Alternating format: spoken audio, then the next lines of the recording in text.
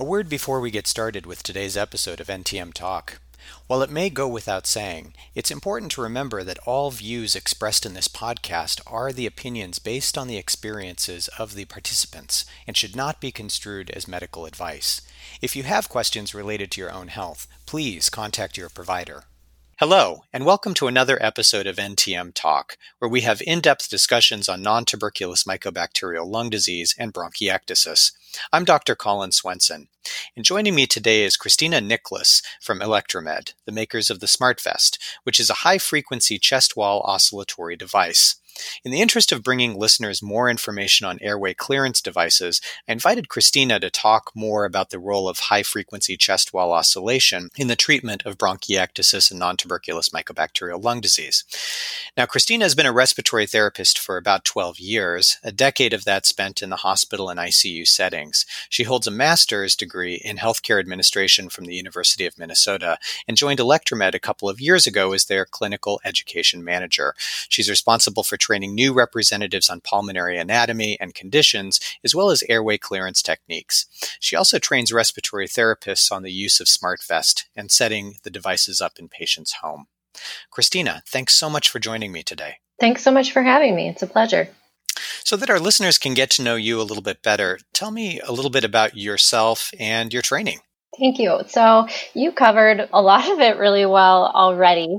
I did. I realized as soon as I said it, I guess I did do a pretty thorough introduction. Yes, but just to recap, I have been a registered respiratory therapist for about 12 years. And when I did work by the bedside, a lot of that time was spent in the hospital with adults. So in the general med-surg units, ICU, step-down ICU, and of course in the ER being one of the first faces a patient would see when they roll in struggling to breathe. And then the last 2.5 years, as you mentioned, I've been with Electromed. And my team, my clinical education team, works to support clinical efforts throughout the country. And a part of that is we get to talk with providers, doctors, nurses, respiratory therapists, sometimes even patients, thankfully, about the use of high-frequency chest wall oscillation and SmartVests. And I think that's one of the really nice parts of the SmartVest package is that the respiratory therapist actually goes out to the home to help set it up and to help get the patients really comfortable with it. Oh, absolutely. It's very important. Comfort is key when it comes to this therapy. It is, and we'll get into that a little bit. But first, tell me a little bit about how you got interested in airway clearance therapy. Well, my interest really stems back about 5 years into my career as a respiratory therapist and seeing some of my patients come back to the hospital over and over again with another pulmonary exacerbation. And I would get to know these patients very well, and they'd come in and they'd ask me, how's my daughter? How's the dog? And I tell them, Mr. Swenson, I really enjoy seeing your face, but I'd rather bump into you at the grocery store than keep seeing you here in the hospital. In the hospital, yeah. Yeah. That's right. So I found it to be really troubling. I really felt for these patients whose second home was the hospital. So I decided to go back to school, to graduate school, because I wanted to do more than work at the bedside, because I felt that there was a gap. What's going on when they leave the hospital and then ultimately come back with another lung infection? It really does remind me, and as somebody who works a lot in the hospital, I also sometimes wonder, gosh, what happens once the patient leaves the hospital? Because we do see so many readmissions. Yeah, and I mean, that's the patient's quality of life, and it's a big deal. So when Electromed called and presented this new job opportunity, I was thrilled because I was able to dive deeper into airway clearance therapy, specifically high-frequency chest wall oscillation, and thinking, could this be one of those key pieces in helping with that gap, helping to keep those patients home and prevent or reduce pulmonary exacerbations and lung infections? And now that I'm immersed in this world of airway clearance, I really do see the life-changing benefits that this therapy has. So tell me a little bit about high-frequency chest wall oscillation. What is it and how does it work? Well, high frequency chest wall oscillation consists of three main components. So first you have a programmable generator. The second is you have a hose or hoses. And the third is a vest, garment, or wrap. The hose connects the generator to the garment. The generator serves to push air into the garment and then pulls it back out. So the garment will inflate and deflate and will provide these quick squeeze and releases against the chest wall. And every time that garment delivers a quick squeeze, it's providing a therapeutic pressure that's creating little bursts of airflow through the airways. And that is acting to shear the mucus away from the lining of the airways. It's thinning that mucus out, and then it's propelling it up into the larger airways where it can be coughed up, suctioned out, or swallowed into the stomach where the body can naturally get rid of it. Mm-hmm, mm-hmm. Now, is there a typical patient who benefits most from this type of therapy? Yeah, so when thinking about that, I always go back to what is essential airway clearance in our bodies. We need three things. We need the correct amount of mucus and the correct consistency. Mm-hmm. We need functioning cilia, and then we need the ability to generate that good, strong cough. So if one of those things are out of balance or not working properly, now these patients are at a risk of mucus retention. So anyone that has an impaired airway clearance system and resulting mucus retention and has tried another airway clearance therapy that hasn't worked, then they would be a great candidate for high frequency chest wall oscillation. Mm-hmm. So in other words, if the patient, for instance, is on, let's say, an a cappella or an aerobica or something like that, and is still not able to bring up or mobilize that mucus, then high frequency chest wall oscillation might be of benefit. Correct. Yes. Okay. Now, you mentioned that the wrap portion of it or the vest portion of it actually does some amount of compression. And that compression, I know that some of my patients have described, feeling a little bit claustrophobic, so they're concerned about starting it. Are there any tips or advice that you typically give in these scenarios? Yeah, that's a good question. It's important because you have these patients that are already short of breath with this chronic lung condition, and they don't want to feel even more restricted. That's right. So something that's not super well known is that the different high-frequency chest wall oscillation devices do feel different. So some clinics have the different units in the clinic, and if that's available, it's great to try them on and see what is most comfortable for you. And then when you are in the home and you're having your device set up by the respiratory therapist in the home, it's a great time to just be candid with that respiratory therapist and tell them, listen, I have claustrophobia. I'm worried about the squeeze on my chest wall. And that respiratory therapist is there to make this a comfortable therapy. So that's going to be working with you. What are appropriate settings for you? What's going to make it most comfortable? Is it shorter therapy sessions, more like multiple times a day, maybe 10 minutes, 3 times a day, rather than 30 minutes twice a day, or whatever it may be, so that you will be able to tolerate the therapy. So it sounds like there are settings that can be adjusted to make it more comfortable or more tolerable for the patient. Correct. Yes. Yep. Okay, that's good. So that's another call out to our listeners to be very honest or very candid when the patient when the respiratory therapist comes out to do the fitting. Yeah, this is a lifelong device, so we want it to be comfortable so that the patients will use it. Now, a lot of our listeners are already prescribed airway clearance techniques, particularly with oscillating positive expiratory pressure devices like, for instance, the a cappella or the aerobica. Walk me through, for instance, a typical routine. Let's say the morning session. The patient, many of my patients, for instance, will be on hypertonic sodium chloride via the nebulizer. They may also be using one of these oscillatory positive end expiratory pressure devices. How would the high frequency chest wall oscillation unit work with that? Well, that's a good question. So when thinking about a morning routine, first of all, when utilizing high frequency chest wall oscillation, you want to be mindful about when you're doing that therapy compared to when you're eating. So you don't want to do it right after breakfast. You might, so ideally do it before breakfast. Otherwise, wait, I think an hour is a safe time after you've eaten. Make sure you've been able to digest your food before doing the therapy. This is a concern for aspiration then? Correct. Okay. Yeah. Okay. So being mindful, when are you doing it around meals? But then also, as you mentioned, a lot of patients do nebulizers, whether it be a bronchodilator or mucolytic, such as that hypertonic saline or an inhaled antibiotic. And I've heard different ideas of, do I do that before my high frequency chest wall oscillation, after my high frequency chest wall oscillation, or during it? I haven't seen any hard evidence to back one way or the other, as long as you do them, I think is the main concern.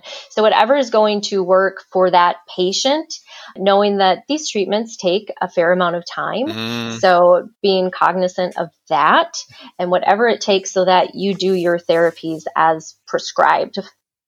Well, I think you alluded to this, that it can really become almost like, and that I get this a lot from my patients, that it can feel sort of like at least a part-time job, if not a full-time job. And I certainly sympathize with that. What I usually typically have the patients do is I have them do the nebulized either bronchodilator or hypertonic sodium chloride, the hyperosmolar agent, while they're doing the vest therapy, just to save time. But I know other providers, typically have them do the nebulizer first and then the high frequency chest wall oscillator afterwards, whatever ends up working for the patient. Yes, whatever is going to work well in that patient's schedule. Yeah. And it's important to develop a routine, whatever it takes, so that it just becomes habit. Habit is important. It's very key. Building that routine is everything. Do you typically start them out at twice per day? Ideal is 30 minutes twice a day. Okay. Now, knowing that not everyone may be able to do that, as close to that as you can is great. And even working up to it. Working up to a longer duration of time, so the full 30 minutes. Right. It's an adjustment, but it'll pay off in the long run. Yeah, I tend to think so. Yes, I hope it so. will. Yeah. Now, do you typically start them at a lower intensity of treatment and then sort of work up to a higher intensity, or do you typically set them at the setting they're going to stay at? Another great question, and I really advocate for what is comfortable for that patient. And typically, it's going to be starting at a lower setting. And when I talk about lower settings, when programming high frequency chest wall oscillation, there's two main things that we're programming. The first one is the speed, also known as the hertz. How fast, how many oscillations per second are being imparted on that chest wall. The second is the pressure setting. So that's the amount of air or that therapeutic hug that you're going to feel on your chest wall. So starting slow and working your way up, I think is going to be the most well tolerated. And kind of going in through this inverse motion of you have maybe a low speed with higher pressures, and then you work towards higher speed with lower pressures. And that helps mobilize that mucus from those smaller airways, really getting intense down there. And then as you increase that speed, that hertz, now you're helping to mobilize it and propel it up towards those larger airways. Okay, so moving from those smaller bronchioles, those really small airways, where a lot of patients, by the way, with non-tuberculous mycobacterial infection, that's where a lot of their mucus plugs are, a lot of their sputum burden is. And so one of the issues that I run into with patients when I start airway clearance and I just use a hyperosmolar agent like hypertonic sodium chloride and an OPEP device is they say, I'm just not really bringing anything up. I don't feel like it's doing very much. And so that would be the type of patient where I might consider adding on vest therapy to help, get those plugs out of the smaller airways into the larger airways. Am I thinking about that correctly? Absolutely. You think about those smaller bronchioles and how much effort and work it takes to really get behind that mucus and help to not only propel it up, but you got to thin that out, you got to shear it away and really get it moving. And it's simply just going to work best when you have something that's manipulating the chest wall like high frequency chest wall oscillation does to really get into those smaller airways and get that mucus moving. And then we move it into the larger airways, and then hopefully the patient is able to cough it up. This is when I typically have the patient use their OPEP device, so the Aerobica or the Acapella, to try to move that mucus up so that they can either expectorate it, bring it out, or swallow it back down. Yes, exactly. And you can, when the patient does those OPEP devices, they can feel that flutter in their chest. And where they're feeling that is those larger airways. So that's where that's great. But to really get to those smaller airways, that's when high frequency chest wall oscillation is going to be more beneficial. Yeah. And like I said, with NTM as a disease, this is a disease that tends to affect the smaller airways. And so I think that the high frequency chest wall oscillator could certainly be a key piece to the treatment of it. Now, I get a lot of questions about whether a patient is appropriate for a vest therapy or another high-frequency chest wall oscillator. For instance, many of my patients have osteoporosis or osteopenia. They may have a history of fractures, whether that's a vertebral fracture or rib fractures. Is this a contraindication to this kind of therapy? According to the American Association for Respiratory Care, they have clinical practice guidelines that state that the two absolute contraindications for this therapy are head and neck injury until stabilized and hemodynamic instability with active hemorrhage. So osteoporosis or rib fractures is not an absolute. However, it is a relative contraindication, which means there could be a risk involved, but it's ultimately up to the physician to decide. So the physician needs to rely on what they know about the patient and their condition to make that appropriate call. And it's also important to note, though, that there are a couple mobile high-frequency chest wall oscillation devices, and those ones are quite a bit heavier. And so it's just important for the physician to, be aware of which device they're ordering, especially for these patients. That's really important. So there is a difference between the devices. So not all high-frequency chest wall oscillation devices are the same. Right. Yeah. Now, related to that, many patients with non-tuberculous mycobacterial infection and bronchiectasis occasionally experience hemoptysis or coughing up blood. And some of them get concerned about airway clearance techniques, including the high-frequency chest wall oscillator, exacerbating that hemoptysis.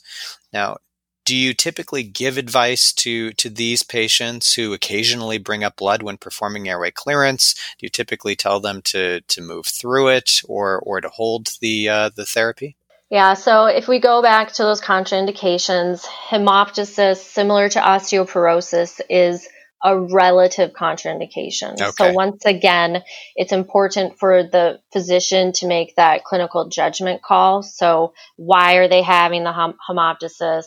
Is the physician comfortable prescribing HFCWO or high-frequency chest wall oscillation regardless of their hemoptysis?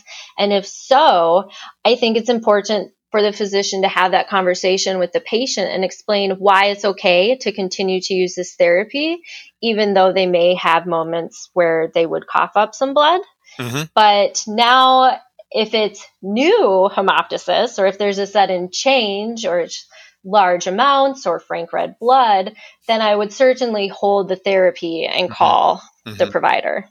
And that's my practice too. I typically tell my patients, go ahead and hold off on the high frequency chest wall or airway clearance of any kind for about 24 hours, 48 hours until it's resolved, and then restart it if it's not new hemoptysis. Now, if this is a patient who's never had hemoptysis before and suddenly brings up a large amount of blood, then that's a different story. That would need to be investigated. But some patients just sort of have chronic minor hemoptysis and, of course, get concerned about exacerbating that. Right. Well, it's scary when you see. It is indeed. Yes. It is. It's never happened to me personally, but it certainly happened in front of me several times. So I can understand that it is. Yeah. No, not fun at all. Well, tell me, since you've been at Electromed and in this space, can you tell me about a high frequency chest wall oscillation therapy success story that you've witnessed firsthand? Yes. So it's been really fun because in the hospital, I was so busy running from one patient to the next that it really wasn't until I started my job with Electromed that I was able to really see the impact that high frequency chest wall oscillation has on patients. And one story in particular that really stays with me is a patient that went into the clinic to visit their pulmonologist.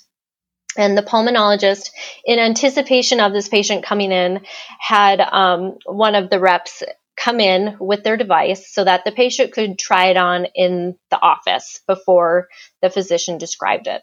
So the patient had a treatment in the office and just coughed up loads of mucus, copious amounts of mucus. And after the session, he stops and he just says, "Wow, I can breathe." And that is so impactful. And that is why I love what I do in changing lives and improving quality of life. Especially for patients with chronic airway disease like bronchiectasis, who have lived with this feeling of either shortness of breath or literally smothering in their own secretions. Having something that can mobilize that and keep those airways clear, I'm sure that's a huge relief. Absolutely. Well, do you have any words of wisdom for newly diagnosed patients who are new to the world of airway clearance? Yes, I would first of all recommend creating a daily schedule or routine that's comfortable for you and works to fit airway clearance therapy into your everyday life. It may be an adjustment to do this therapy every day, but it will help and you will eventually start to feel better. And when you do start to feel better, do not stop doing your airway clearance therapy. You need to keep doing it as prescribed to keep that mucus moving and reduce your risk of pulmonary infections. A very wise person once told me to make pulmonary hygiene as important as your dental hygiene. Ooh, that's a good one. I'm going to have to use that in clinic. Yes, isn't that good? That is really good. I stole it also, so now you can have it. Thank you so much. Yes, just getting into the routine, making it a part of your lifestyle, and you will see the benefits. Well, I'm so glad you mentioned that because it is true that a lot of patients, once they start to feel better, lo and behold, they start to put away some of the very techniques or items that made them feel better to begin with. So I'm really happy that you called the attention to the importance of continuing to use it even after starting to feel better. Yes. Yep. Another just maintenance therapy and feeling well. That's why we do it. Well, Christina, thanks so much for taking the time to speak with me today and for bringing this great information to our listeners. No, it was a pleasure, Dr. Swenson. Thank you. If you have questions about treatment or monitoring or about airway clearance in general, or any questions about NTM or bronchiectasis for that matter, you can certainly reach us at our website, ntmtalk.com, where you can also stream our past episodes and leave your comments. You can also find links to resources on NTM and bronchiectasis. That's a wrap for today's episode. Thanks so much for listening, and until next time, stay well, everyone.